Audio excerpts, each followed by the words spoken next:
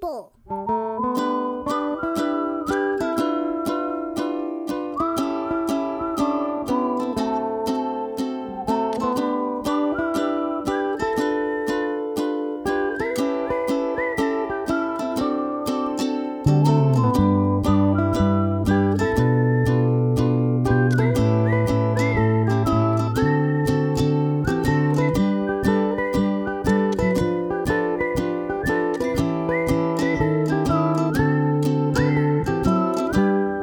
Hello, my friends, and welcome to No Normal People. I'm your host, Stephen Henning. And I'm the host of Author's Intent, Dixie Lee Henning. Oh! See what I did there? The cross promo. I'm also a host of this show. Absolutely. This one specifically. Name dropping. This is a podcast where we prove that the more you get to know the normal people in your life, you discover that there really are no normal people in your life. But please, capitalize on the time you have available on this show to just veer credit and veer attention to another one. Well, okay, so here's the thing. Yeah. We got married and we signed that. that paperwork and it was like, It's true. what's yours is mine. So it is. What's yours is mine and what's mine is mine. Depends on the interpretation. So okay. the fact that we have a podcast together Right. means that I can promote whatever the heck I want on here. I'm Right? I'm intentionalist when it comes to marriage licenses and the U.S. Constitution. Yeah, well, Not quite all an you have to originalist. do is so. write your names in the front of a Bible and you're married. That's actually true in some states, isn't it? I'm pretty sure it is. I really don't want to get into it. Fact check me. Tweet at NoPeoplePod and Stephen G. Henning. Yeah, tweet at Steven, but don't at me. Tell me how wrong Don't. I am about that. Can you Don't sign tell your me how name wrong in a I Bible am. and just be married? Don't tell me how wrong I am, because I'm not. We could get double married. Anyway, And just fill out the... back to veering credit. Yeah. My other show has a new episode out. Yes, it And does. it will be the last episode that I do of Harry Potter for Harry Potter. a very Right. long time, What's probably. new? What's next? So, next, we are going through the Chronicles of Narnia, starting with The Lion, the Witch, and the Wardrobe. Absolutely. Because that was the first film adaptation they made from the series. Yes, it is indeed. And Nice. it's beautiful. And C.S. Lewis isn't racist or sexist or anything. So, like, Oh. not that I know There's of. another J.K. Rowling dig. Luckily, he's dead. So he can't. Rowling? He's dead, so he can't, like, screw himself up anymore. You know? Yeah. She just this keeps is adding true. stuff onto it. Yeah. She's like, oh no, I'm a TERF now. Anyway. But that's your podcast. Yeah. I love it. Next episode comes out on the 15th 15th. of October. What a beaut. What a beaut. I am in works on the Whiskey Bench podcast. We just finalized the trailer that we're going to use to seed the feed. And next week, our guest is Kat Dwyer, What? one of the 3 co-hosts of the Whiskey Bench. What? How perfect is that? How did we even It's do like we that? planned that or Oh something. my gosh. We're learning about cross promo. Oh my right? gourd. Okay, well, Oh is my that enough pumpkin about gourd. us? Does Yeah, that feel I like think enough about that's us? enough. I think Pumpkin we should- gourd. yeah, Oh, see pumpkin. what I did that? Oh, it's autumn, isn't it? Sorry, I got You're the distracted. only person in America that says autumn.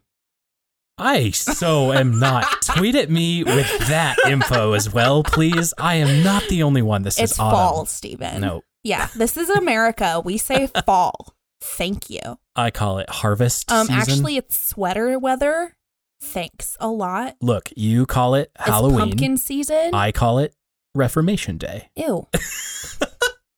Get out. I'm sorry. What are we even...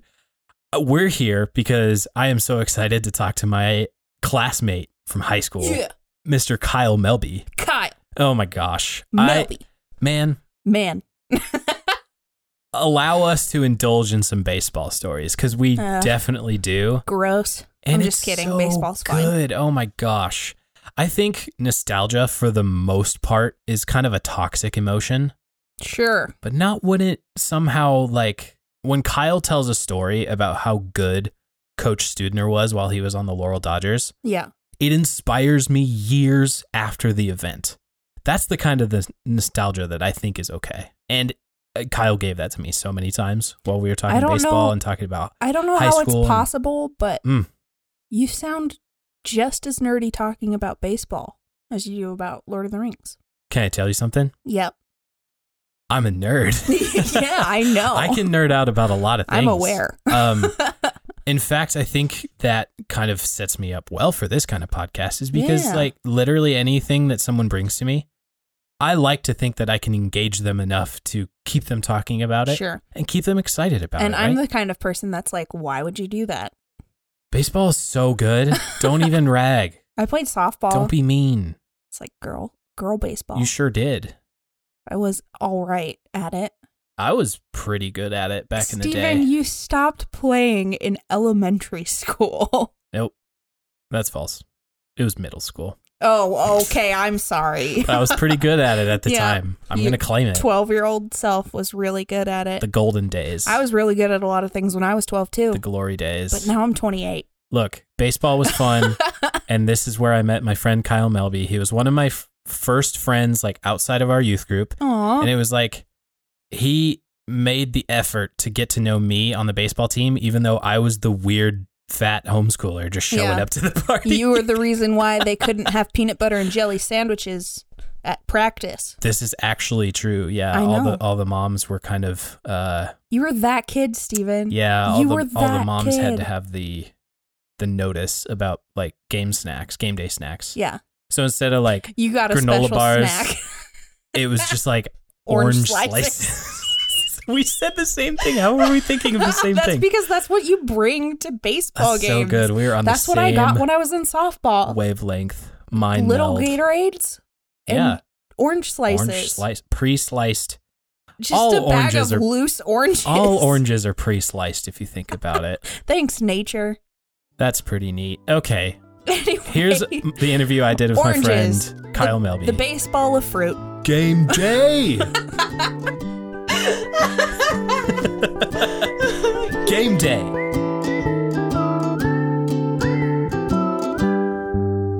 Okay, we are going to get started with rapid fire questions. Kyle, are you ready? Fire away, Steven. Instagram or Twitter? Instagram. Oceans or lakes? Lakes. Rain or sun? Ooh, sunshine. Tea or coffee? Coffee.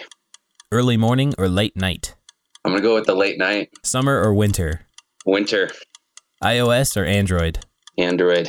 Beaches or mountains? Mountains for sure. Big party or small gathering? I've been turning into the small gathering kind of guy. Nice. Cats or dogs? Dogs for sure. Pancakes or waffles? Waffles.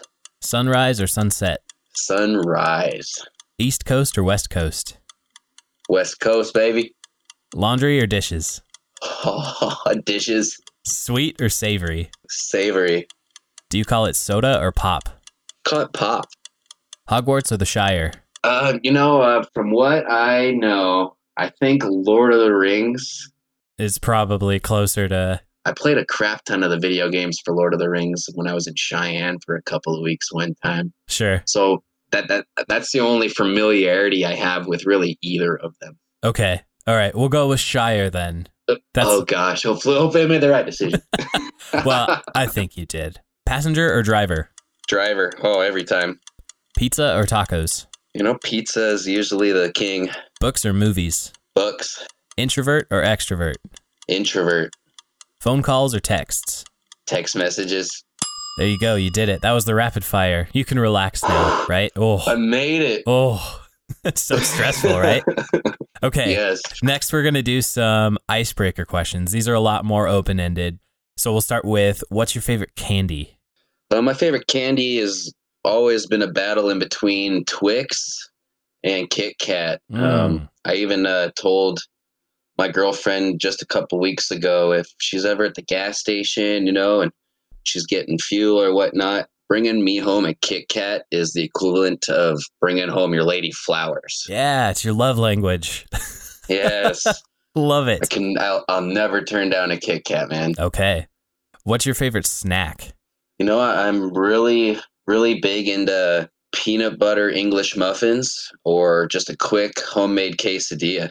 What's your favorite morning drink? In the morning times, it usually depends on what I'm doing. But if I'm working like outside or something, it's usually a coffee monster. And if I'm going to work at the restaurant, I usually make a pot of coffee that's like twice as strong as normal. And I go around and give it to everybody in the kitchen. And Like they know if I make that pot of coffee, it's going to be the pot of coffee of the day that gets them going. There you go. I like it. What is your favorite smell? Oh man. The smell of my dog is pretty awesome. Not going to lie. Nice. I wouldn't really know exactly what to describe it as other than maybe like a kind of a crispy smell. But Okay. Other than that, I've always liked the smell of gunpowder. 4th of July is always a good time for smells. Mm-hmm. Yeah, the gunpowder smell, but also like grilling meats. Just walking into like a steakhouse and you can smell all the good food and you know it's going to be a good time. Right. I agree with that one. Nice. What's your favorite TV show? Yeah, I've never really been much of a sitting down in front of a screen and watch kind of person. I just started getting into Netflix and Hulu here in the last couple of months with my girlfriend, and we just banged out Avatar: The Last Airbender, and we're on Korra right now. Yes. And I don't even know what I want to watch when we're done. I wish that the series was just going to like perpetually keep going. You're setting the bar really high. Those are both fantastic shows. So far right now, those have been about the only shows that I've been into recently. I was a pretty big fan of Dexter. I did watch that one a couple of years ago. Okay. And I remember towards the end of the series, and when I knew it was starting to come to a close, I was actually like, kind of feeling sad that I wasn't going to get to hang out with the characters anymore. Right, yeah. Oh, they did their job then. What's your favorite ice cream flavor? I'm going to have to go with cookie dough or cookies and cream. What are foods you will never eat? I'm not really too picky when it comes to food, but if it's got the main ingredient of being blue cheese, cottage cheese, or mayonnaise, you can pretty much count me out. Okay. Yeah. Yep. Up in the McDonald's up on Reberg, when I was a little kid, like daycare, my parents thought it'd be funny to give me a vanilla pudding packet. Oh. And they tore off the corner of the vanilla pudding packet and gave it to me, and I squeezed that whole thing down my throat like it was a giant tube of Go-Gurt, and it was mayonnaise. Yeah. And I have never been a fan of mayonnaise since that. Scarred ya. That's no. Oh, for life, man. Well, okay, so on the other side of that then, what is your absolute favorite meal? I will never turn down freshly grilled elk steak. I've got freezers full of venison, and I probably would be completely content with sticking to dang near that for all my home cooked meals. Excellent. Who is the smartest person you know?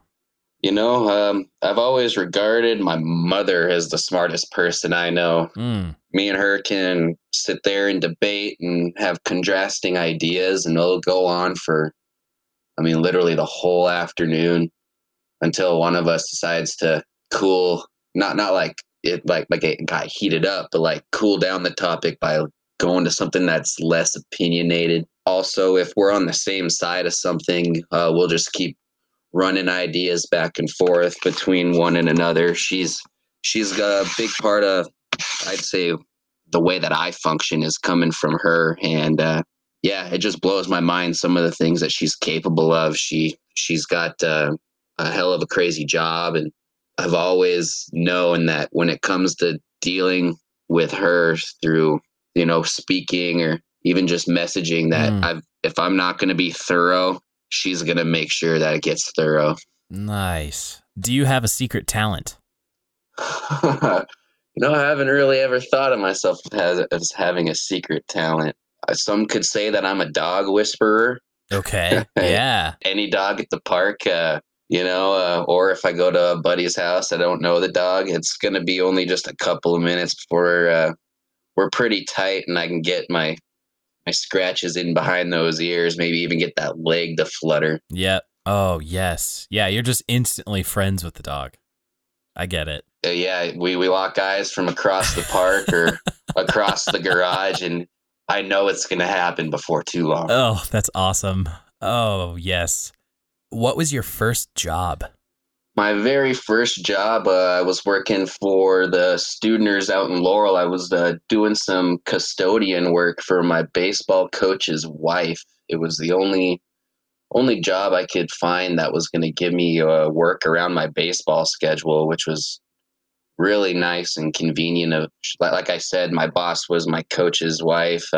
Even a couple of my teammates also had jobs with the company, and I stuck with them for about a year and a half. Got to do some pretty cool places. I remember even cleaning top to bottom the police ambulance and fire department in Laurel. Nice. Yeah, I got to go see like all the rooms, that nobody would ever see. Was in all their trash bins, wiping all their tables. Became pretty good homies with some of the officers in there, and there you go. That was like my first job that was like a real job. Yeah, absolutely. I did like lawn mowing, and I've done like leaf raking in the fall a few times growing up, but that was just me looking for some extra money so I could go over to Softies and get some ice cream later. Oh, absolutely. Yes. What was your first pet? The first pet I can remember was a single piranha in a giant fish tank.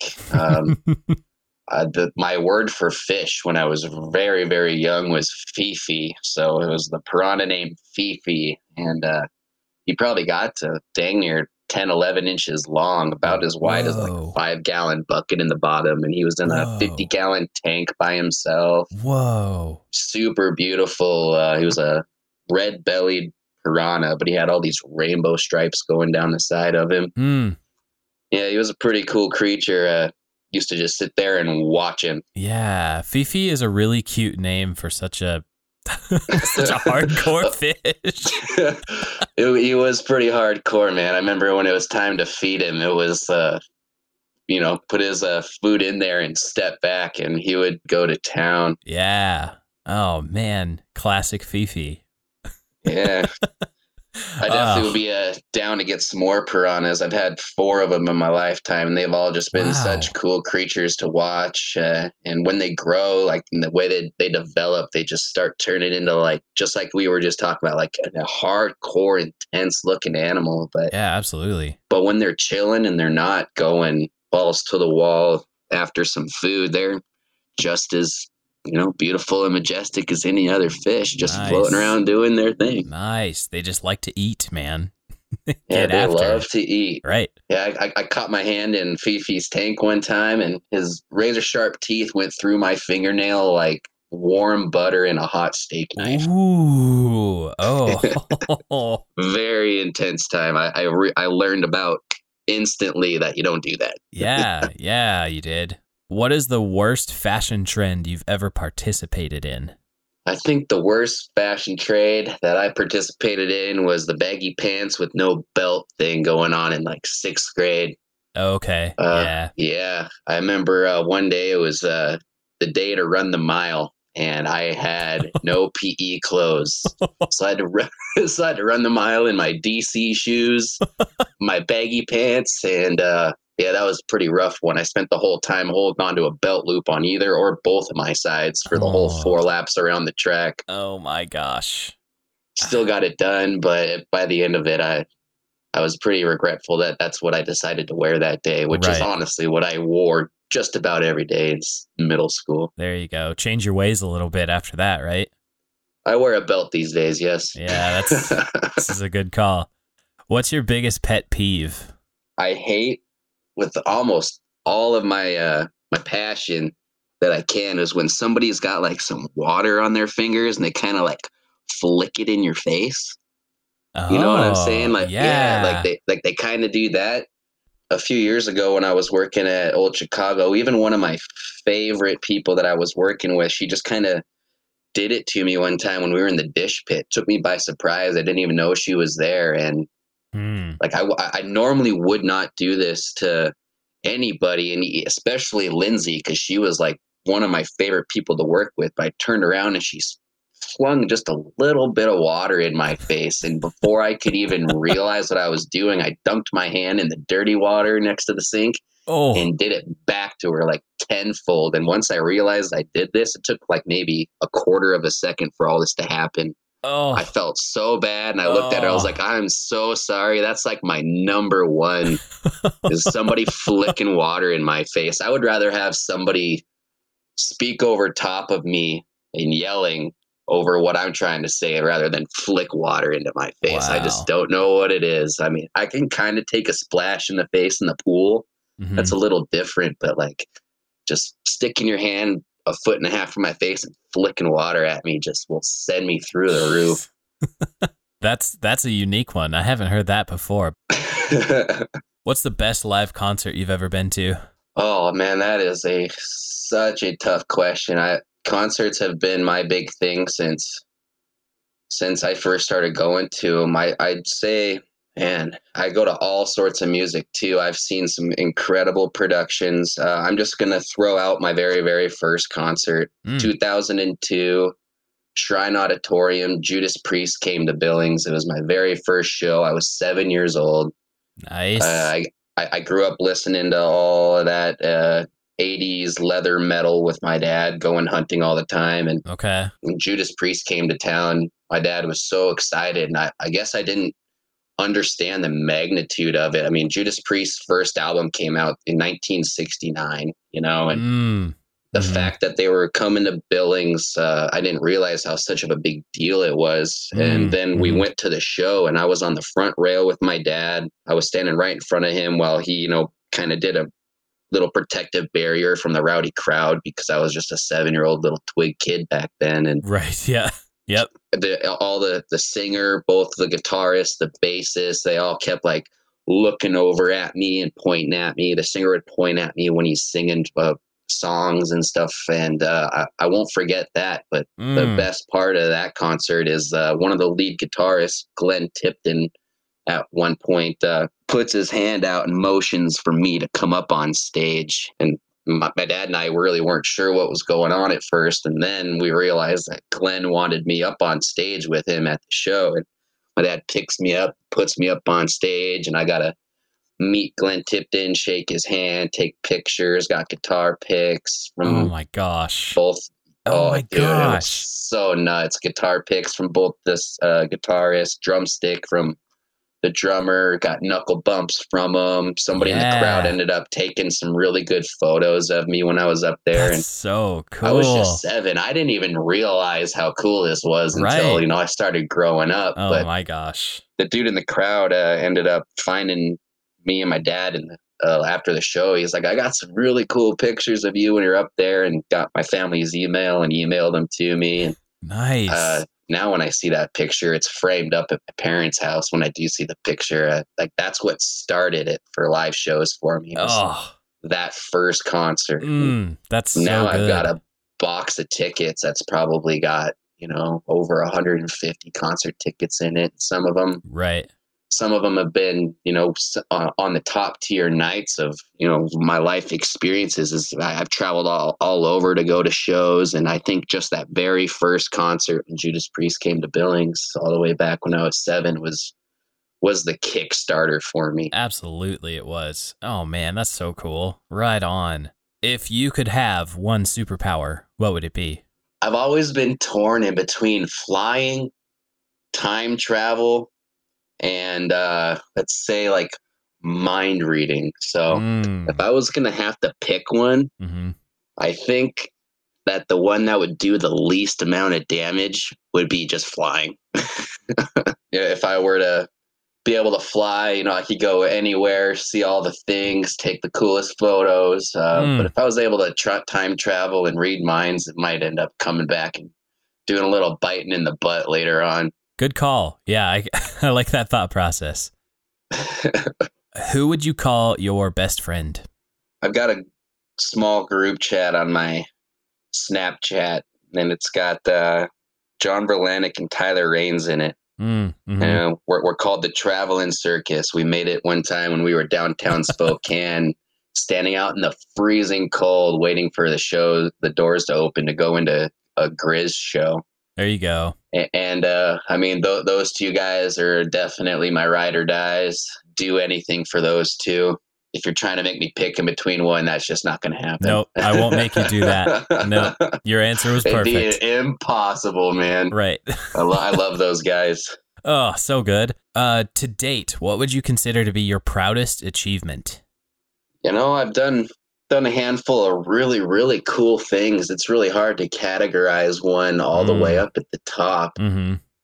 I've got a lot of projects that I'm working on that when I do complete them, they might be able to be in the running for that. Oh, but okay. My proudest achievement up to this point, what's coming up to mind right now is I played baseball all through growing up, been on dozens of teams, gave up a lot of my summertime freedom for love of the sport and love of my teammates, especially growing up in, Laurel. So blessed there for the baseball team. I wasn't thrown from this team to that team. I knew pretty much everybody in the Laurel League that was in my age. Yeah. Whether or not we're on the same team or not this year, we probably might see each other next year on the same team. Mm-hmm. Baseball in Laurel was always a big thing for me. And not this year, but last year, John Verlanek, Jake Warden, and I actually coached the senior Little League baseball team in Laurel. And it was a pretty big undertaking.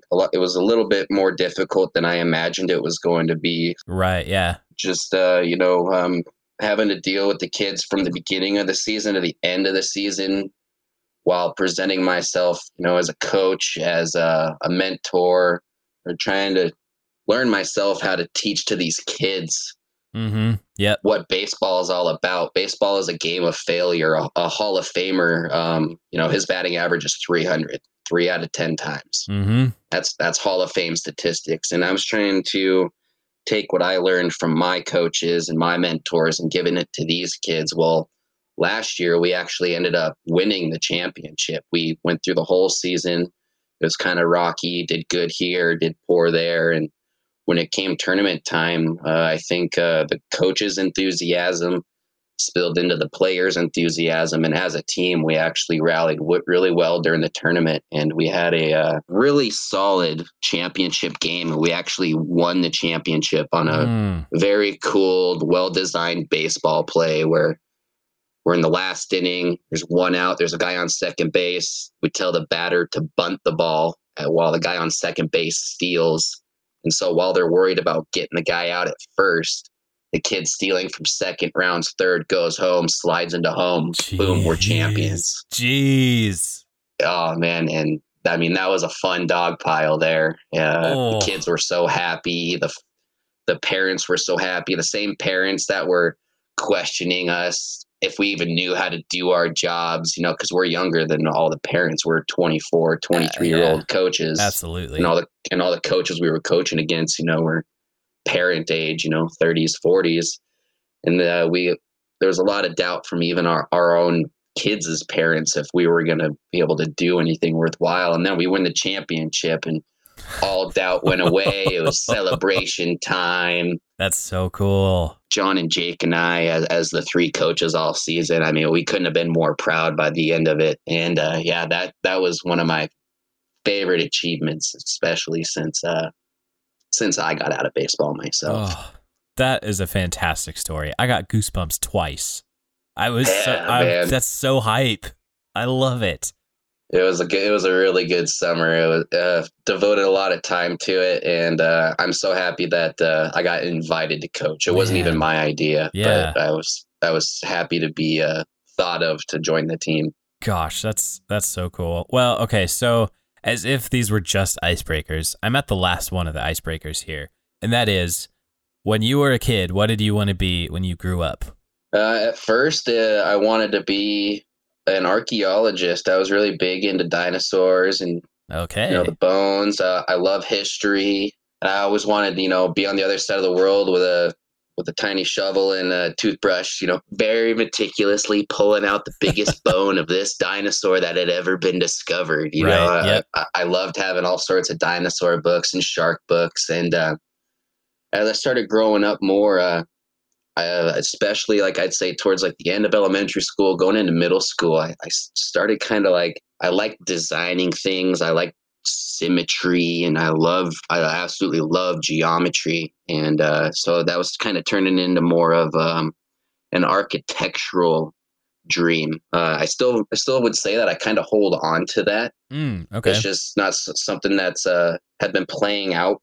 I haven't rolled the dice in my favor for that one yet, but I always thought it would be cool, to design something that, when you drive by or like a landmark, like just something that, catches the eye. Yeah. Yeah, absolutely. I always thought that I would be able to come up with something creative to do that. I played around on AutoCAD countless hours, especially like in school when I had the nice version and I didn't have to pay for the full one. And I would dig around with that. And that's kind of where it went to after that. At this point, what I would like to do is pretty much whatever I want to do, I don't want to do it for someone else. I don't want to be a part of someone else's crew that it's living out their dream while I'm doing the grunt work, and sure. If I'm going to be a part of something, I want to either it to be my own or I want to be a part of a collective team of people that are working towards a common goal. Yeah. I just want to build a project pretty much. And the project could be,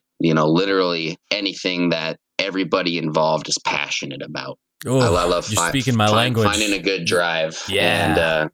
And when you get a good team together and things just seem to start falling in nearly effortlessly, that's the kind of flow that it's going to be all about. Dude, what? I had no idea where we were going to go there so quickly out of that icebreaker. Again, as if that was just icebreaker. But man, you're speaking my language there. That's so good. There we go. The end of the rapid fire, end of the icebreaker. So let's get into it, man.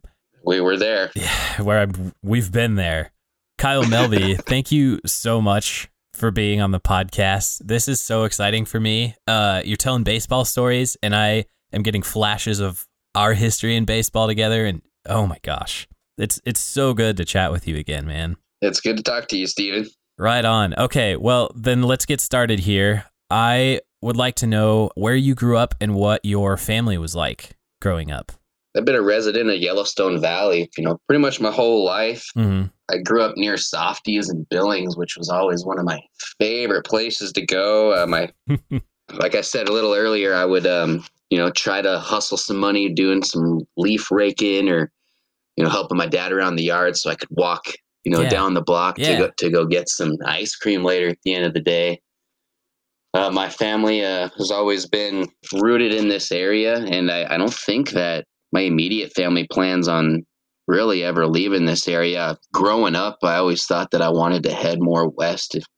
Stay in Montana for sure. Montana is a big part of my heart. I love all the things that I can do here, but the longer that I've hung out Yellowstone Valley, graduated, got all that stuff away and done with from growing up, high school, elementary school, and all that, my roots in this valley have just gone deeper and deeper. I can't tell you the love I have that we're sandwiched in between the Billings Rims, the Yellowstone River, the Beartooth Mountains, and the plains to our east. Like I go and enjoy all four of those areas as much as I can. And that's where my roots are probably going to at least stay for a while. And if I ever were to move away, I think it would just be so I could have like a big old homecoming a couple years later, Oh, yes. Right. You're already planning for the return. Yeah. Anytime I've done traveling, like right out of high school, I was on a plane once a month for almost 2 years going to see other places. And, whoa, day 3, day 4, day 5, like I could not wait to get back to Montana, dude. What was your family like growing up? Like, what were your parents up to while you were doing school stuff? Do you have siblings, brothers and sisters? Yeah, absolutely. I'll start with my sister. I've got one little sister. She was born on the first day of second grade. Oh, there you go. For me. Yeah, she's by far the youngest person in her grade. Her birthday was the cutoff to get into that class that she's in. She just graduated this last year, 2020. Oh, nice. And even though she's the youngest person in her grade, she's just so smart. She's well-rounded, mature, and she's actually going to school right now in Dillon, Montana, which I've spent some time in Dillon, Montana, and it's beautiful over there. Okay. Yeah, she's going over there to be a teacher. She wants to be a history teacher. I got her into some of the history love growing up. Excellent. Yeah, my dad and my mom, they've always been hard workers. I've actually worked with my dad back when I did construction for a couple of years. Oh, okay. It was always cool to work under his wing. He's the foreman of the whatever crew that he's on whatever project, and we've built some pretty cool things together. I don't know if you've been up to Red Lodge in the past 6 years, but that roundabout that's in town, like that was me and my dad's project, you know. And no way. Every time we drive over it, I just kind of think of those few months of just busting it out, man. Oh, that's so cool. It was pretty fun. I remember being so grateful that I was up in 75-degree Red Lodge and not 90-degree Billings for that summer. Yeah, right? Man. Yeah, it was a very, very good couple of years. I learned a lot from my dad. I got to see the way that he operates when he's on a work site. And nice. Got tons more respect for him after, being with him day in and day out on the crews. Mm-hmm. And my mom, I mean, probably the smartest person I've met face to face. She works in a laboratory at the hospital. She's a molecular biologist, and every time I go visit her laboratory, it just blows my mind. You open it up and it's the size of almost, a gymnasium, and everything's pure white, and all these instruments and machines just do things that it's like, how did us as humans even figure out how to make these machines that are doing these intense operations? Right.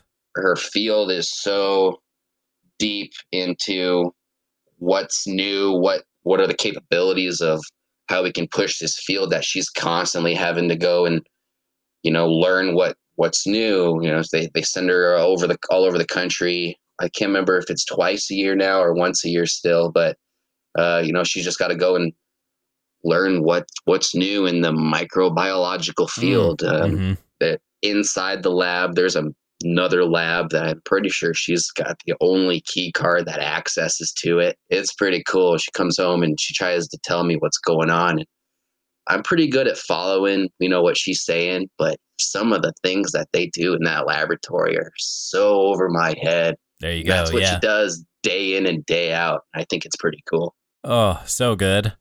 All right. So growing up in Yellowstone Valley, was it the Laurel public school system that you were always a part of? I moved to Laurel. I think it was 2004, midway through fourth grade. I came from Burlington Elementary, and I thought moving out to Laurel was going to be just this big drag. I didn't want to leave all my friends in Billings. I had gone to school with them for the last 4 years, kindergarten through fourth grade. We were all tight homies, having fun at recess. And I moved out to Laurel, and I was really nervous. I wasn't going to know anybody. Oh, yeah. The most excited thing I was for is I was going to have my first male teacher, and ended up getting to Laurel. I'd say it wasn't more than probably 2 or 3 weeks until I was, playing football with everybody that had been knowing each other forever. Right. Yeah. Started making a good network of friends. Some of them I'm still even friends with to this day, are some of the first people that I met in Laurel. Absolutely. My day one homie, Verlanik, he was my neighbor, and I didn't even know him until about 2 weeks after we moved to Laurel. And what got me to get introduced to him was I was sitting at the picture window at my family's house looking at the neighborhood, and I kept seeing these groups of little kids dressed in camo just running all over the place. It's like, what are they doing? And I went out there, and the lady from across the street comes out, and she's like, do you want me to introduce to everybody? They're playing Army. And from then on, it just took off. Right. I remember going to the Army Navy with my allowance money, trying to buy like a little camo jacket or a little Army helmet so I could have the cool stuff. So it's just like the other guys did. Absolutely. Yeah. My roots in Laurel ended up growing pretty quick once I was willing to step out of the shadows, and inject myself into what was going on around me. Right. And so from the first age that you were eligible to join Little League, is that where baseball started for you? Yeah, I think I started baseball before I even got into Laurel. I remember doing a machine pitch. Oh, yeah, right. Over on 32nd and Central area. Yep, right. Can't remember the name of the park over there. But yeah, when they would just put the ball in the machine and fling it at you, and you swung out of your shoes every time. And Yep. I remember nobody wanted to get all up in the catcher's gear and do all that. So that's when, I started playing catcher from when I was 7 years old, and I played catcher up until after I graduated. That's where I was at on the field most of the time. Always behind the plate there. I loved being behind the plate, man. You'd touch the ball more often than anybody besides the pitcher, except I would be behind the plate the whole game. You could have 3 pitchers going on in a single game. So I got to touch the ball and throw it around. Right. More often than just about everybody else. Gosh, man, I was getting ready to talk to you today, and I had completely forgotten about baseball. And like, I don't know if you remember, but like, I have a memory of you and I being on the same team for like 4 seasons at least, including that all-star team. Yes. Good. And I have so many good memories of being the pitcher to your catcher. Like, being in that dyad again. Yes, we got to touch the ball quite a lot together. Those were the golden days, man. They absolutely were. Oh, so good. So all the way through Little League, like we were in the juniors together. Yep. You went on to the seniors, right? Yep. And then in high school, you try out and get onto the Laurel Dodgers. Is that right? Yeah, Laurel Dodgers was some of the best times of my life, man. I loved the crew that we had. The coaches were so passionate about things, and back then everybody worked hard, tried hard, because when it came game day, you know that the other team was doing the same thing. So it was a battle to see, who could squeak out the win. Right. We had a pretty good league back in those days, a lot of really competitive teams. And I always was, trying to put forth my best foot. I had a lot of really solid competition, even on our team. I know I love being behind the plate, but being on the mound, there's nothing like controlling the pace of the game. Seriously. With just your mood. Absolutely. So like when it came down time to, have like pitchers practice and I would be the guy catching for everybody, I was just like begging that coach would be like, somebody else go put on the catcher's gear, let Melby throw a few pitches. And every time that I got on the mound in a game, I tried to take it as serious as I could. I tried to, outsmart the other team, start somebody off with a curveball and then another curveball for his first 2 pitches. And then he doesn't know what's coming next, right. kind of thing. Yep. It's like a little chess game. Oh, man. Except you got the crowd there and all your teammates behind you. And I'm just doing my best to throw strikes, Oh, yeah. And even back in the juniors, I remember you and I like working out our specific signs between each other. Yeah. Oh, my gosh. Yeah, it's definitely a psychological game being up on the mound, like trying to work the batter a little bit, like keep him guessing constantly. Or, not every pitch has to be a strike kind of thing. You just understanding where you're at. If you got the first pitch was a strike on the guy, you're ahead of him in the count. Maybe put one, a little high where they're really fun to swing at, but not quite in the strike zone. Yep. Pepper one up there. See if you can get him to swing and miss too. Right. Oh man, baseball. My God. Okay, so what year did you try out for the Dodgers and get in on the team? I played for the Dodgers my junior and my senior year, so that would have been summer of 12 and 13. Right. Oh man, finish out senior year there. That's so cool. Oh, dude, it was like I said, one of the best summers of my life. 7 a.m. practice every single day unless we had a game. So your summer was pretty much devoted to it, And I remember, we'd go to we'd play a doubleheader in Laurel and then go to bed, get some rest, wake up the next day, drive to Miles City, doubleheader, go to bed, wake up, right, drive to Sydney, doubleheader. Next day, drive to Glendive and just keep doing that. And that was, we had something like 60, 64, 67 games that summer. Wow. And if I could go back and just even sit in the stands and relive it, and watch all of our games, I totally would. It was one of the best teams, that I've ever been a part of. And yeah, absolutely. Everybody was just so fun to hang around. Our team chemistry was always, some of the best that you could have even asked for. Do you remember the story of your first home run? Yeah, I do. I think I was 11 and we were at, I think it was Sacagawea Park. it was during an all-star game. So the whole regular season, I hadn't squeaked one over the fence yet, but I walked up to the plate, and I think I was leadoff batter that year. So I was very first person up to the plate for the whole game. And I think it was top of the queue. Yeah, man. We did the warm up, said the pledge, made sure the field was good. And then I come up to the plate, and I think it was third pitch. I sent one into the trees in left field. Oh, gosh. And there was only like 4 or 5 all-star teams that year in this area. And for the rest of the all-star season, every time I come up to the plate, they had one of the mothers that was in their stands that would always go, "Watch out, he's a home run hitter." And right. Every time I walk up to the plate, I was like, "Oh yeah, you bet I am. I'm trying to do it again too." That's so good. When other teams are like scouting and they're like, "Oh no, it's this kid." Yeah, man, it felt really good when their stands were giving their kids the warning, because I had that one really good hit at one time. Man, yeah. I remember, I think we were on the same team. I remember yellow jerseys on Rich McFate's team. Yep. As the coach. The queue for the batters, like all the way up to, it was always Brendan Ness on cleanup, batting fourth. Because consistently he would send him over the fence for us. It was ridiculous. But yeah, I remember you being like among those first 3 almost all the time whenever you and I were on the same team. Yeah, it's always good to find a good spot in the order, man. Throughout my whole life, I'd kind of been peppered here and there. And I remember there was one season where Coach kept putting me like 7th, 8th, 9th.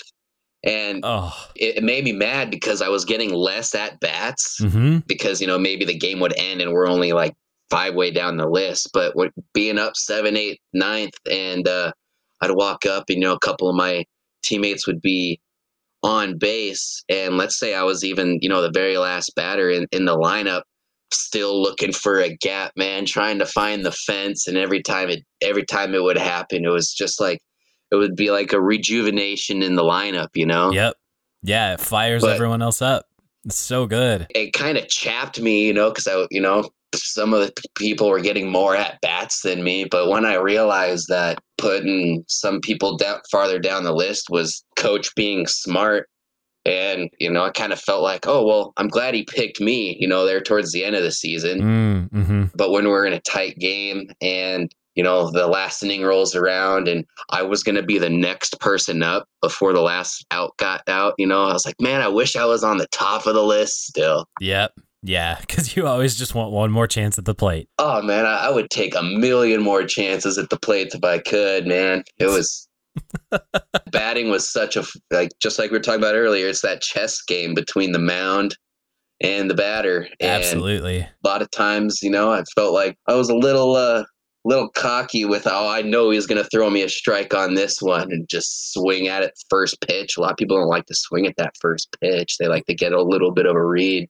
Right. I'll swing first pitch if it's there. Yeah. Another fun one about, not being scared of the pitcher. Me and Blake Studner one time, we had a competition all season long to see who could get hit by the most pitches. Oh, really? Okay. Who could get beamed the most time by not diving out of the way of the ball. There you go. We called it being a man and taking your base. Right. And we started, and it was going good for a while. And then I ended up just blowing him out of the water. I specifically remember 3 games that season getting beamed at least twice in the same game. And one game I got beamed 3 times. Jeez. If it's inside, just don't flinch, just wear it, Yeah. So what were you doing? Were you crowding the plate just a touch to try and get just that much closer to it?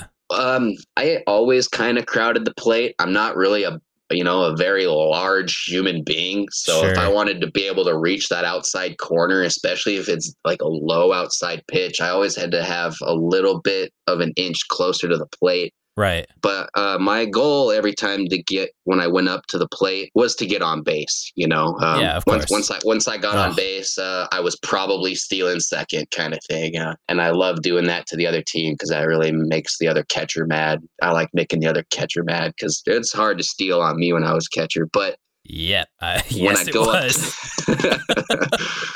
When I go up to the plate, number one was to get on base. And if the pitch was inside enough for me to wear it, I wasn't going to take wasn't There you go. not seize that opportunity. And once Blake and I made it a known competition to see who was going to get the most on bases that year from getting hit, there was times where my only flinch would be like my eyeballs. I would basically freeze with a little bit of a turn and just let it hit me. And before too long, that I hardly even felt them unless they were in the dead center of my back or on the tip of my elbow. Other than that, I was already looking forward to getting onto the base when I knew it was an inside pitch. Right, man, because otherwise, it's that bruise you get on your arm and on your thigh. Like, it's a badge of honor at that point.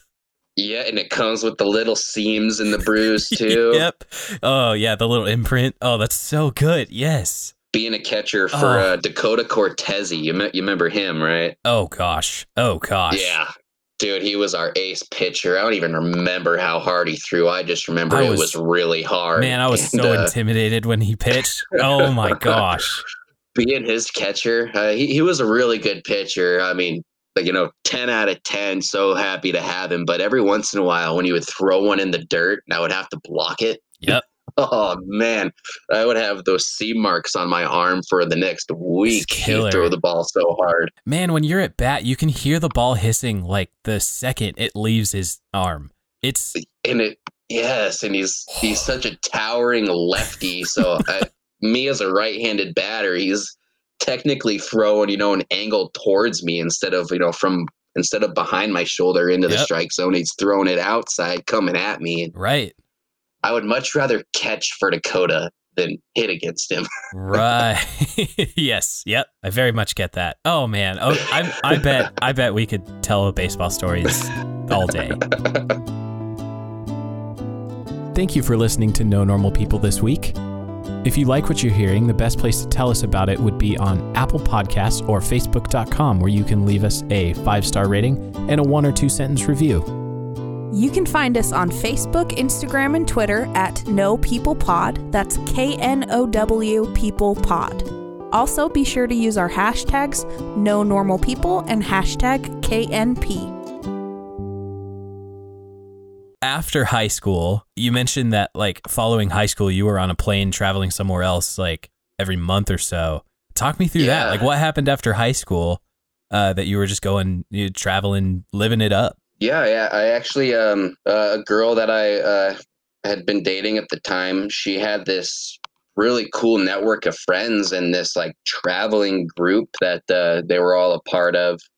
And she invited me into the group she actually got all of her friends together and they all invited me into this group. They pretty much travel they travel in the Costco membership kind of style. So let's say that the group wanted to go here. Well, they would buy, let's say a quarter of the cabins out at this resort and you'd get them for a really sweet price. And once they invited me into that, I was so hooked. I'd only been on a plane maybe 2 or 3 times before I graduated high school, maybe. Yeah. And after that, I was trying to go somewhere as often as I could. I remember I was one of 3 people out of this group of 30 that was underage when we went to Vegas, but I was still so excited to go somewhere. So we went to Vegas when I was 19. Jeez. And then I ended up not being allowed in half the places everywhere where everyone wanted to go. So I would just walk around the town and take in all the sights and walk through all these big giant hotels. We usually took a trip my birthday weekend. I've done my birthday in 4 or 5 different major cities across the U.S., like Atlanta, Louisville, Orlando. They're the first time I swam in the beach, was with that crew. Super fun. I'm still in contact with a lot of people from that network. Yeah. A lot of them are still going places all the time. I kind of have fallen out of being so involved with that group, but I can't tell you how grateful I am that I've got these pile of pictures and these pile of memories from going all over the place for those couple of years, seeing all sorts of cool attractions and things that I never even knew I wanted to go do. Right. And next thing you know, it's where we're doing them and, somewhere that's 1,000 miles from home. And I had never really traveled a whole heck of a lot. Normally growing up with my family, if we were going to go on a trip somewhere, it was to go see our relatives. My immediate family are the only Montanans from my family. Everyone else is either a plane trip away or a 12-hour road trip away from us. Right. And so most of my family trips were usually just to go see family. We never just went and balled out for a weekend or a week somewhere away from everything. So once I was free from school, now an adult, I just started doing it as often as I could. Right. Started pinching all my pennies, trying to, making money on the side, doing this here, doing this there. So I wouldn't have to miss next month's trip, What I love about that too is that you've had all these experiences traveling different places month to month, like visiting new places, having new experiences, but it lends even more weight to what you said before about how there's something about Billings or Yellowstone Valley and Montana that that's the rootedness to like falling in love with this place, like you've been there and you've experienced, I don't know if I could call this home. My home is so special already. Like it lends more weight to the fact that you love Yellowstone Valley so much by the fact that you've been so many other places. You're hitting the nail right on the head, man. One of my favorite places to go to is Denver. I've got a really big network down there, a ton of friends. Can't even tell you, a total number of days or even just different trips down there. And right. I've got a lot of friends that, man, you would love it down here. You should, come check it out, come move down here. And like I said earlier, even by like day 4, day 5, I could be having a blast down there. But man, I just cannot wait to get back home to where, the sun's rising on the rims, or, driving over one of these bridges that goes over the Yellowstone and you just happen to, catch the sun reflecting off of it. Like it's just that kind of thing around here. Absolutely. The slowness, Billings is quiet compared to other places. So like just the speed around here, the people around here. There's a lot of people around here that I feel the same way as I do about this place. And I know a lot of the people that I know feel the same way about this place. And I could not imagine what life would be like if I didn't grow up around here. It's beautiful. Love it, Kyle. If I grew up in like a big city, I don't even know who I would be at this point. Right. Now I love being outdoors. I love, hiking and adventuring and going to places that are tough to get to. And when I used to do that traveling that we were just talking about, I had met people down, I'm pretty sure I had this conversation with somebody when I was in Atlanta for like my 20th birthday. We were down there, and these people, they had never seen a mountain before, and that blew my mind. Like I've seen a handful of skyscrapers in my life, and that's what they know is, city and skyscrapers and underpasses. And for me, like, Billings has enough of that area for me, but you just get out of Billings 15 miles each way and you literally feel like you're in a different place. You're in the middle of nowhere. Right. Exactly. You can drive all the way up and down the East Coast and never leave a city. It's wild.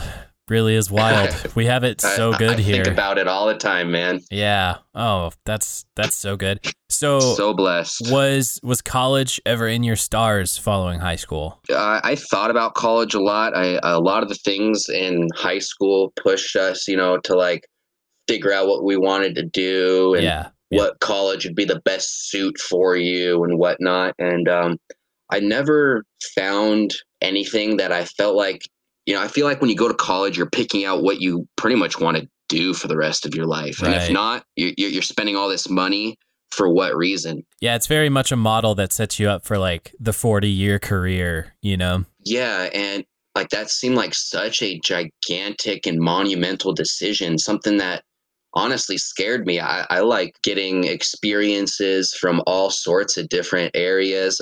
I've had a handful of different styles of jobs even around here while I create the life that I'm working on so far. College for me, I always thought it would have been cool to, go play some baseball or something like that. But there wasn't even a whole lot of people in, even our class that went on to play baseball anywhere. The only one I can think of off the top of my head is Jake Warden, and he went over to North Dakota to go play. And he said his love for baseball was greater than, what he was going to school for. And that's why he stuck around with it for so long. Once he got there, he realized what he's going to college for isn't what he wanted to do. Yeah. And is exactly what scared me about, picking a major or a program somewhere and then, realizing $15,000 later that, maybe I don't want to do this every day for the next several decades. Right. So that decision always weighed so heavy that I never decided to pull the trigger and uproot myself, go move somewhere.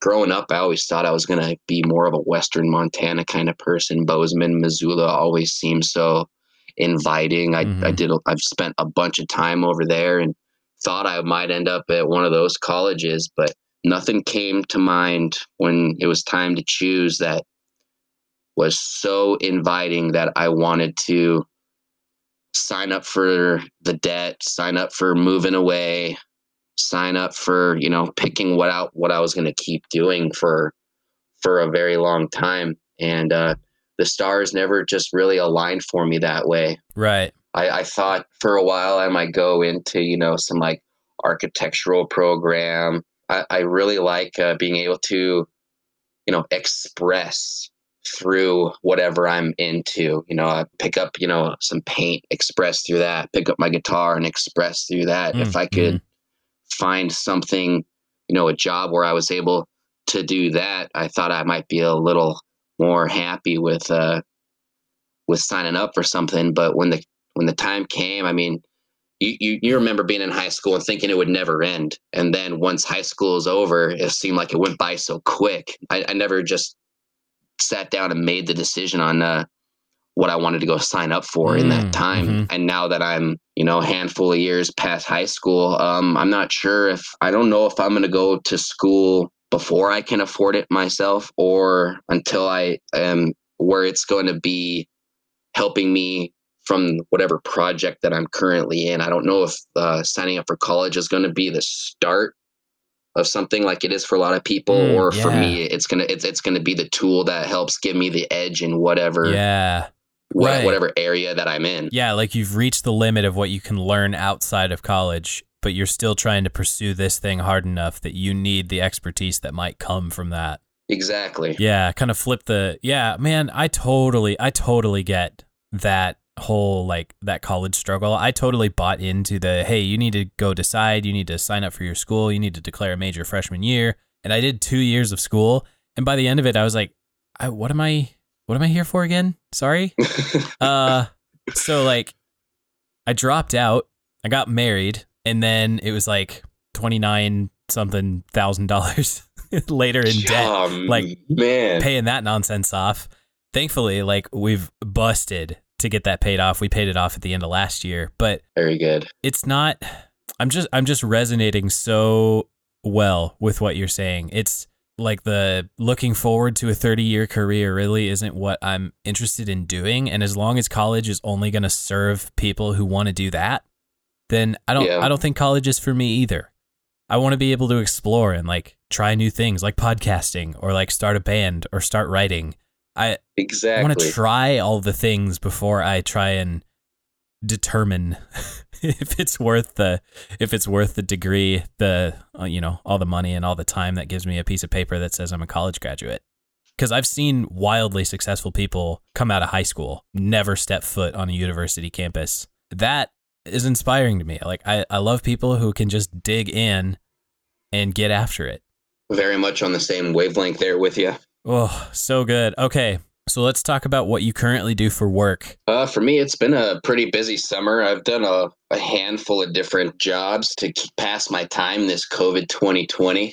Absolutely, yeah. I helped out with a window cleaning service earlier this year, and it's just a very local, small business. It was just me and another guy getting, a monumental amount of work done every week. Kind of helped him build his business there. After a little while, I moved on to helping some of our old classmates do some roofing and exterior work while we, discussed ideas. Even the guy that was running the crew, one of our old classmates, Mike Marsteller. Oh, yeah. That's not what the goal was. We were just using this to save so we can do our other things. And since we had this really cool crew to work with, the work was tough, but spending the time with these guys all day was honestly worth just as much as whatever the paycheck was going to be, just having fun with these guys all summer long. Yeah. And I remember earlier we were kind of talking about being a part of a project, something to build and put a little passion behind. And something that's really, really big for me, I've been saying this since before we even graduated together, was, I feel like I was put here to help others. And I'm not sure what the final vehicle for that is going to be, but I spent 3.5 years at Old Chicago being a waiter. And sometimes people would come in and, they'd look forward to coming into OC. And I was lucky enough to have their table. Some days they would come in and people would be so snarky and so rude. And by the time that they left, like, my effect on a lot of these people was, oh, now they're leaving. They're really happy. Once they got here and they sat down and they realized the workday is over, or they loosened up, they ended up having a really, really good night. And the way that I would interact and serve tables for them, I was infecting people with the positive vibes that I was kind of wanting to put out. Yeah. And recently, I just got asked to join it's pretty much like opening a brand new restaurant. Everything just got redone. It's at the Petroleum Club up at the 22nd floor of the Doubletree Hotel downtown Billings. Yep. One of my old managers who just took the whole operations over, he was going down a list of people that he would be interested in bringing onto his team. He's looking for, a team of passionate people that have good ideas, who would be easy to communicate with, who enjoy doing what they're doing. And I was the first name that he called. Wow. When I joined the Petroleum Club, there was only 5 people there, and now we've almost doubled our team size since I joined a few weeks ago. And we're kind of like in the very slow baby steps of reopening, because the whole club shut down this March when the pandemic or whatnot happened. And now that we're starting to do this whole reopening thing, I'm able to see what the plans are and where this is heading. I'm not, an OG member of the crew, but I'm one of the very first members of the crew of what this is going to expand into. And I just see nothing but a bright future for where this team is going to be heading. Everything that gets said from everybody is always considered, kind of thing. Wow. There's no such thing as a bad idea on this team, whether or not it's, heated and followed up on. If you throw an idea out there, it's going to be, thought down to as far down the line of an effect that it may have for the restaurant, positive or negative. And I wasn't sure what team I was going to land on soon. I knew that something was going to happen this year, kind of like with that window thing. I helped him build a bunch of good rapport and whatnot with that. And once my time was over there, I felt like I wanted to join another crew. The roofing gig was really good, but now that I'm with this crew of restaurant people, I see a future that's going to not only, affect whatever customer's house I'm at, because I was doing a lot of local work. This future that's going to happen from this new restaurant is going to be a positive effect for Billings, not just, the house that I'm working at for the day. It's going to be a positive thing for this town, this area that I grew up in. I met some of the people who are generationally involved in the Petroleum Club. Like their parents opened up the thing in 1954, I think, or their grandparents did. And whoa, they were talking to us when we had all of the members in the other day. And they said, we can tell that the team here wants the Petroleum Club to be a very well-respected staple of Billings. Like, not gonna go anywhere kind of thing. Yeah. Even just like I spent like 8 hours there yesterday, and like it's kind of like I said a few minutes ago, it's like a reopening of a new restaurant, new management, new kitchen, new menu, and there's a couple of rooms in there they remodeled too. So there's a couple of rooms on the floor that were disasters, and after, I do whatever I need to do to like familiarize myself with the menu and the floor and whatnot. They're like, why don't you go and turn this chunk of the restaurant, which is a chunk that I'm going to be using, why don't you go rearrange it to what you think would be best? And so I was in there, taking stuff away, playing Tetris, putting things here, putting things there. Yeah.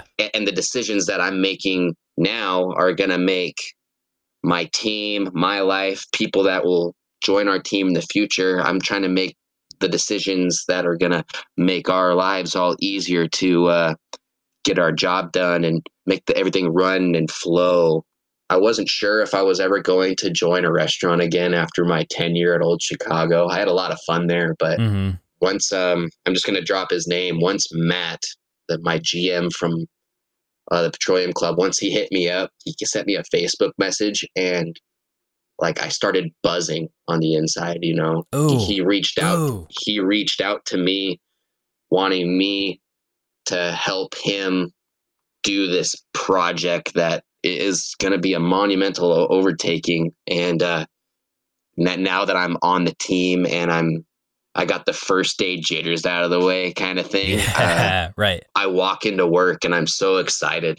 We even had a sit down, a round table just this last week, thinking a month from now, how different it's going to be. And then 6 months from now, how it's going to be. A year from now, and we just have all these plans. And the only thing that is tough about it is having to sit and wait. Oh, right. especially on days where I don't have to go in. It's like, man, I just wish I was like elbows deep trying to move this big thing in the kitchen across the other side of the kitchen, because I know once that's done, it's going to be, big relief, and everyone's going to be so stoked that we got this little chunk of this giant project done. And just one more thing of the 100 things to check off on the to-do list for that day. And I walk in and it's like, where do I want to start? Yeah. What do I want to do? Because we're still like, we're just testing the waters, getting our feet wet with our reopening right now. It's just like building that foundation. Man, that you're making my brain bring so many things here. So what I'm hearing is you come alive in a work culture that gives you some ownership around your area. Like even the fact that you got to rearrange a corner of the restaurant, the one that you're going to be servicing, or like make it how Kyle would want it so that Kyle can thrive, like serving those people who are going to end up at those tables. I love the fact that they allow you that freedom and that they're building a work culture. Like it's so obvious to me that they're building a work culture around the team they have and around like vision casting into the future. Like, what's it going to be like when we hit this milestone or this milestone beyond that? You were talking about how you like to be the kind of person who serves other people and in a good way is like infectious with the kind of positivity and the hope that you like to give. Like grumpy people at Old Chicago, they're leaving now better after their night at Old Chicago because Kyle was there to like work with them, talk with them, joke with them, and get them comfortable and get them to a place where like they can leave their grumpy work attitude behind or something like that. So you talk about restaurant service in a way that, like, I haven't heard it on this podcast before, but I've heard people, you ask, what do you do for work? And they're like, oh, I'm a waiter.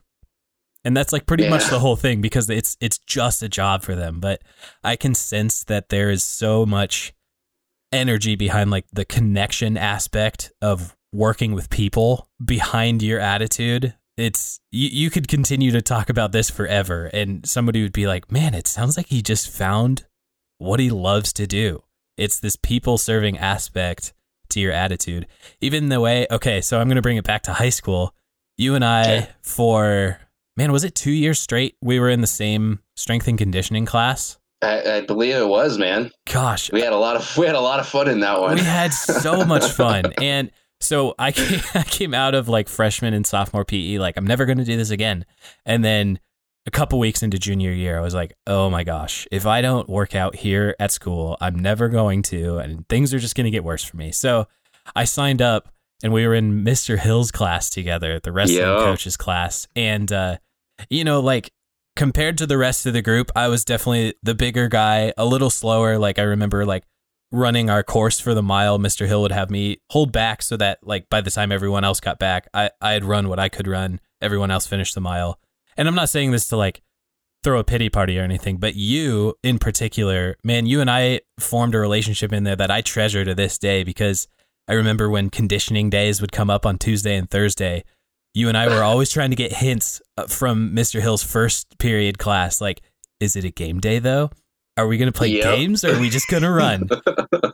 Because it was so and I remember our thing in the hallway was just like shouting across the room, just like, game day, right? It doesn't matter who was around, man. Once we locked those eyes in the hallway, it was just game day. Right, just trying to manifest that, man. Right, absolutely, man. And you do that so well. So you talking about your work at the Petroleum Club and like what gives you the juice about being there, you're bringing me back even to those memories of like, that has always been how I've known you. You've always been the guy who's ready to pump some juice into the situation, give some positivity to those people who might feel discouraged or like they're not living up to the rest of the group or something, right? So I just wanted to thank you for that experience in high school and just like encourage you, man. Like, I know like we talked about college and like, I don't really know what I want to do, but for now, man, it sounds like Kyle is doing exactly what he should be doing.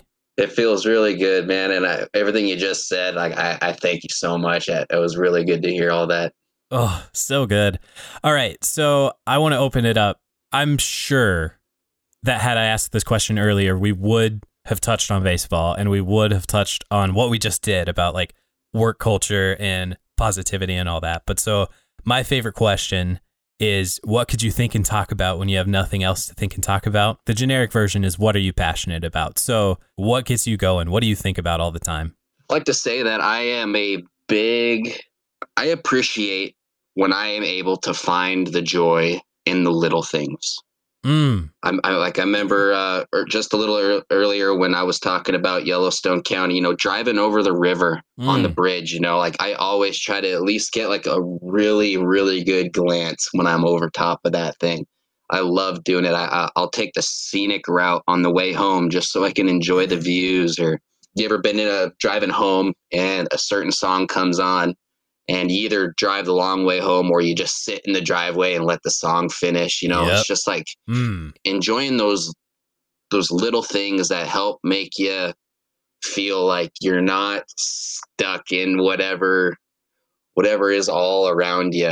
Billings isn't too big, but it still can have that tiring feel to it. Sure. And even last night when I was playing fetch with my dog, I remember just the moon was out, man, and I couldn't tell you how long I was just standing there staring at it, watching the clouds roll by. And then I realized that Dakota had been dropping his ball on my foot for like 3 or 4 minutes. And I came back too, because I was just so like in the moment of like looking at that perfect circle and watching the clouds just drag across the sky, looking at that. I like getting caught in those moments where you kind of forget how long a second is, forget how long a minute is. Even last night, I was coming home to download Discord so we could have this chat today. I was like, yeah, I'm going to do that when I get home. And then I saw my guitar, dude, and I was like, oh, just a couple of minutes. And I was on my guitar for like 2 hours, dude. Man, just straight jamming. And then I realized, it's kind of getting late. Like, I should probably go get that downloaded like I told him I would. Right. Losing yourself in the time, in the moments, finding yourself wrapped up in things. I can easily do that, with the guitar in my hand. I can easily do that with a pen, a paper, a compass, even some paint, I can kill a whole couple of days. Yeah. Working on, just something that I saw just for a couple seconds when I was looking at a blank canvas. Walking through the mountains, it's much easier when you got a 50, 60 pound pack on your back to just take a step, take a step, take a step. It takes some effort to look up and take in where you're at when you have all that on you. Wow. and my neck will hurt from trying to take in where I'm at all the time when I'm walking, down a trail or even up a trail is even more difficult. Stopping every 5 to 10 minutes because I saw another picture that I could paint with my phone camera. Getting lost doing that kind of thing where you kind of forget that back home, you have a truck payment, or in 3 days, you got to make sure that you pay off the credit card that your cell phone bill's on. And when you can find yourself away from those tethers and find yourself completely immersed, all those things will get me to the point of where I could say I'm being driven by passion. I'll go on a hike by myself for 30 minutes just to get to that knob over there, because I bet you when I get to the top of that knob, the view from there will be worth that walk over there. Yeah, worth the price of admission. Trucks on the horizon behind me, and over there, I can't see what's over there, but I know what's over there is going to be cool. So like finding myself wrapped up for those few moments, that's for me what will drive a lot of that creativity and a lot of passion behind those two. Man, that speaks to so much practiced mindfulness that you have injected into the way you live your life. Where do you think you learned that, or did someone model that for you? One of the biggest things that someone ever told me, I was on the baseball mound. I just got put in from being behind the plate, got on the mound. And normally when I got on the mound, I was known for at least just throwing strikes. Like the team against me might hit my ball, but my defense would get them out, Right. Yeah. Like 7-8 pitch innings a few times. Jeez. Okay. I threw a whole game in 57 pitches because I throw the ball and they pop it right up. Throw the ball, ground out. Wow. But one day I got on the mound and I just wasn't hitting the strike zone. I think I threw 14, 15 pitches and walked 2 guys. Mm-hmm. Coach Studner, Doug Studner. I'm going to call him one of the greatest mentors of my life. He calls time. And normally when coach calls time, the infield and the catcher run onto the mound and there's like a little group huddle, Yes. Coach calls time. Once coach officially makes that call, he can cross the foul line and come onto the field. He starts walking and the infield and the catcher start running in. He's like, no, you guys just stay back. And he walks right up to me. The crowd's all there. Everybody's looking at us, and he's walking right up to me. It's going to be a conversation between just me, just him, in front of everybody. And I'm not doing good. I knew he wasn't going to, be mad and dang near cuss me out like I've had other coaches do in my life. Yeah, but still your heart sinks when he starts making that walk toward the mound. I was not looking forward to it, man. I didn't know if he was going to, take me out of the game. Yeah. Say, you just don't have it today, whatnot. But he walks all the way to the mound. He grabs me by the shoulders, squares up with me, looks me in the eye, shakes my shoulders and says, "Loosey-goosey, Melby," and walks away. And I think about that all the time. That is a good coach. Dude, yes. Doug Studner changed my life. He was one of the people that his impact impacted me, and that impact is I'm going to impact other people with the things that I learned from him. Gosh. Loosey-goosey, man. Loosey-goosey, Melby, looking me right in the face, shaking my shoulders, not hard, but he's physically got a good grasp on both my shoulders. Yeah. Loosey-goosey, and then walks away. And I turn around and, I don't remember exactly how the game went, but I know that it went well. Right. Gosh. And that there would be other times, where I would be struggling or whatnot, and he would just yell it from the dugout later on in the season. Yeah. Just loosey-goosey, that's all I needed to hear. Take some of that weight off your shoulders, enjoy what you're doing, make sure that you got a little bit of a plan with what you got going on, but not so much that you're worried about everything. You're worried about all the outcomes, and you're worried about this, worried about that. Yeah, because you're getting caught up too much in the future, then you're not here to throw the next good strike, right? Exactly. Man, yeah, I can totally relate to that. You throw 3 balls and all of a sudden you're thinking my team is going to be so disappointed when I walk this guy. And now you're like already living as if your failure is true. And that's no way to live. That's no way to operate. Take what's in front of you right now. Do your best with what you can right now. Know where you want to go, but don't be so caught up in that destination that, enjoy the ride. Right. Loosey-goosey. Ugh. I'm one of the best people to take a road trip with because I enjoy the ride, man. A song comes on that I like, and you will know that I dig this song. Pump it. Yes. Yes. Right. I may not be able to sing, but I'll sing to the point where everyone in the car is uncomfortable to where they'll start singing, Yeah. That's all right. So what about some of your favorite hobbies? And like hobby is a weird word. It sounds like too cutesy of a word for what it actually represents. But how do you like spending your time? You've mentioned guitars already. You've mentioned photography, like taking pictures. You mentioned painting. Like anything else you want to add to that list? Yeah, man. I love expressing myself. Taking pictures is a really fun way to do it because I can usually find that painting on my screen that I want to do. But a lot of the times, getting to the places where I'm able to take the photo is even just as fun. I've got a couple of giant adventures that I do every year where, you're going to be gone for 2-3 days, living out of a backpack, roughing it just so you can get to this spot. And there's been times where I hiked all the way to, these lakes. And by the time I get there and I hang out, I might throw my fishing line in for a little while, but I'm just so happy that I made it there.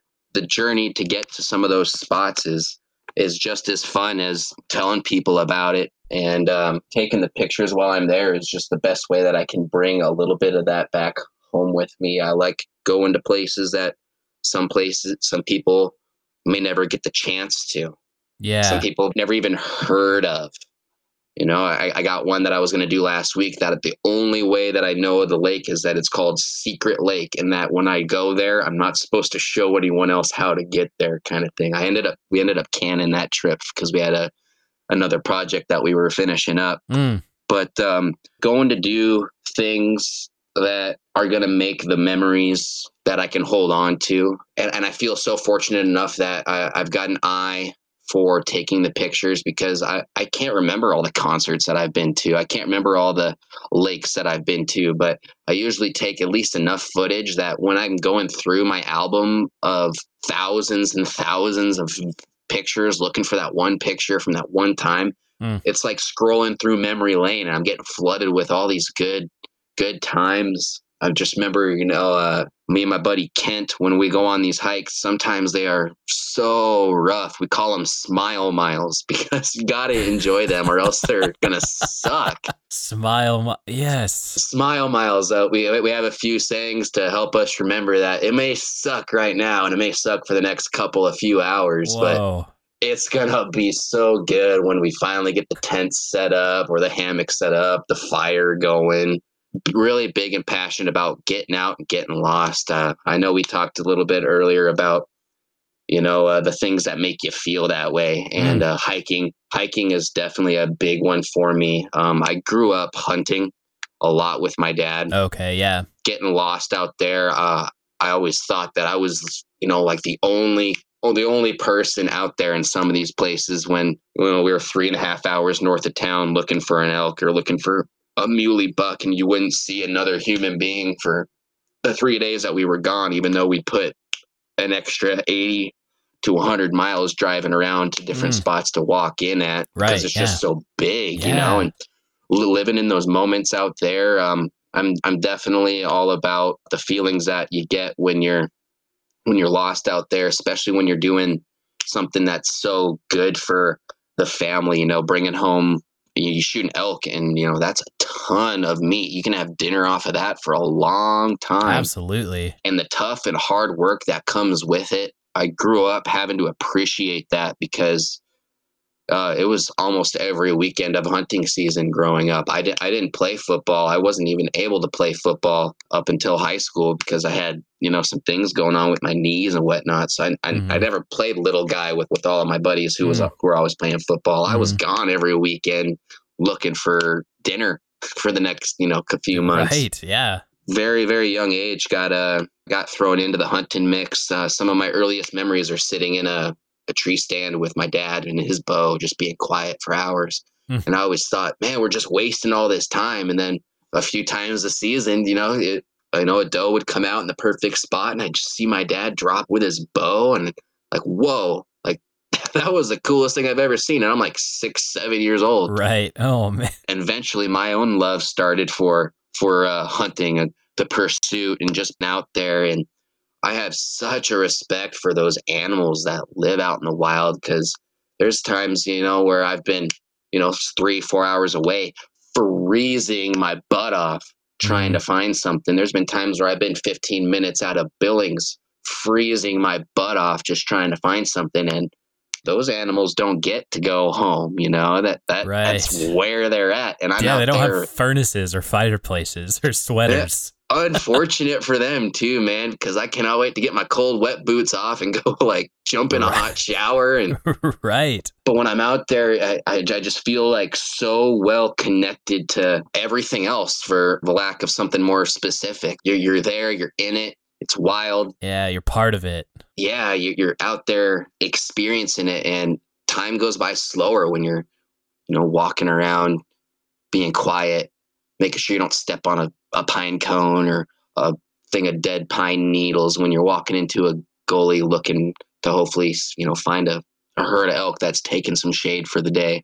Right. Wow. The things that make you kind of forget the things that hold you down around here. I mentioned earlier, like the recurring cell phone bill every month. Make sure you make, the payment on your vehicle. Mm-hmm. Oh, here comes rent on the first. When you're out, and that's not even the last thing on your mind. That's not even in your mind, Right. Yeah. So many other things are present to you. Wow, man. This has been such a fun conversation for me. I've loved it. I've loved every minute of it. I'm digging it too, Steven. I am conscious of the fact that we're coming up on the end of our time here. To get us closer to wrapping up, do you like to follow any particular morning or evening routines on a daily basis? I can say the thing that I do most often in the mornings, consistently every day, is do a good 30-minute fetch session with my dog. Yes, right. He is a maniac for his ball, and I love going out there and just hucking it with the chuck it as far as I can, and letting him come bring it back. He's really smart. He knows, what in my hand means.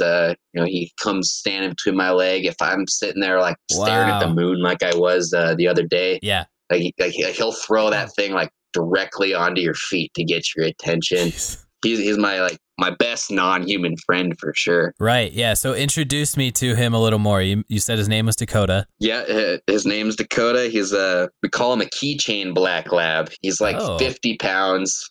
Our last black lab that we had was 100 pounds. So we call him a keychain lab. He's super energetic, super smart. Yeah. He's got a hashtag actually. Does he really? What is it? Yeah. It's Dakota Gene Simmons. You know who Gene Simmons is from Kiss? Yes, I do. The guy with the super long tongue. This is powerful. Dude, Dakota's got the longest tongue I've ever seen in a dog. Oh, man. And he's also one of the smaller dogs that I know. He's just got this monumental tongue. He could snipe you from the other side of the couch with a kiss. Yes. Yeah, he is such a good boy. We vibe together so well. Yeah. Even the unspoken communication. He knows what the next move is. Of course he does. When I'm throwing, my backpack into the truck, he knows that we're going out for a couple of days. Right. How old is he? Yeah, he's going to be 5 on Thanksgiving this year. Okay. Yeah. Yeah, he was born on Thanksgiving 5 years ago, and I think it's happening again this year on Thanksgiving. Coming back around. Man, that's so good. I remember the first day we got him, just a itty bitty little guy. He's been spoiled but not rotten from the get-go. Sure. I remember sitting there holding him, watching the Vikings play in a playoff game, and we were about to win the playoff game, and Blair Walsh missed an easy field goal, and we lost. I'm holding this dog I'm like, if I wasn't holding him, I'd be pissed off, but I'm holding this little guy. Like, it's going to be okay. Right. There's always next season, as the Vikings say. Oh, man. Well, and you're making me think, too, with a puppy and even with any dog. It doesn't have to be a puppy, but with a dog, man, they train this attitude of be in the moment, be present. Because that's all a dog is. They're not worried. They're not worried about yesterday. They're not worried about tomorrow. It's like they're here now. They want to give you a kiss. They want to play the game. Yep. Just join them. They love hanging out. Right. Yes. Okay. So to wrap us up with some closing questions here, I'm curious to ask what you're currently reading. You've mentioned The Alchemist already. Anything else on the list? I've been scooping up every time that I'm in Walmart. I grab the new National Geographics. Oh, there you go. And yeah. When I'm in the store, I'll look at all those magazines. I love going through like history and, right. It blows my mind, all the things like all the pyramids and stuff that are across the world. So if I see any articles, even like on the internet, you bet that I'll sit down for, the next 15 to 20 minutes and read and dig in. Yeah. What are you currently listening to? Let's start with music. What do you bring up when you open something like Spotify? All right.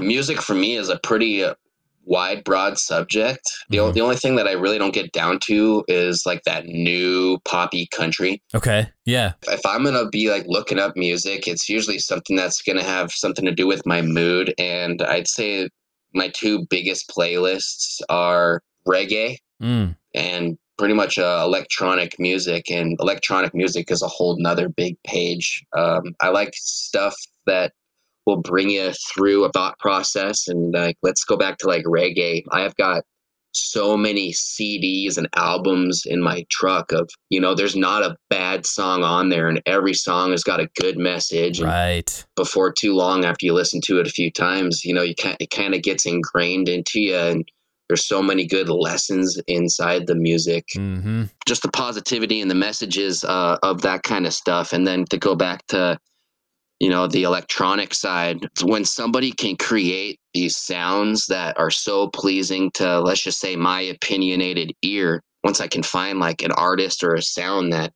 I resonate with, I realize how much time they put into it. And then I realize how much it's doing for me and however many thousands of other listeners of theirs. Nice. I can listen to an album that doesn't have a single word on it and get just as much enjoyment of it as, lyrics that come with a lot of the reggae that I listen to. Yeah, absolutely. Man, that's so good. All right. Well, so that was music. Do you listen to much podcasts? I haven't listened to too many podcasts. I did listen to yours with Ayla, and I listened to yours with Nathan. Oh, cool. Yeah. When you invited me onto here and going through the list and seeing all the other people, there's a couple more people that I knew that are on my list to listen to from you. Sweet. And a couple people on there that seemed interesting that I would love to listen to. Other than that, I've listened to a couple of the Joe Rogan podcast, because people at work had told me to, listen to them, or they'd listen to Joe Rogan all day instead of music in their earbuds. So I've done that for a little while. Okay.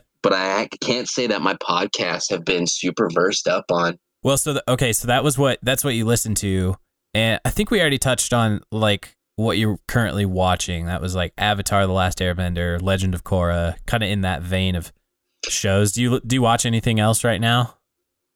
As of right now, when me and my lady get done doing what we're doing for the day, we're just trying to knock out the last chapter of Korra. Nice. I never really was a big movie buff, TV show buff, but I really did enjoy Vikings. I watched that last summer. Oh, yeah. Beginning to end. I did do Dexter. I did like that one. Sure. I just really don't know.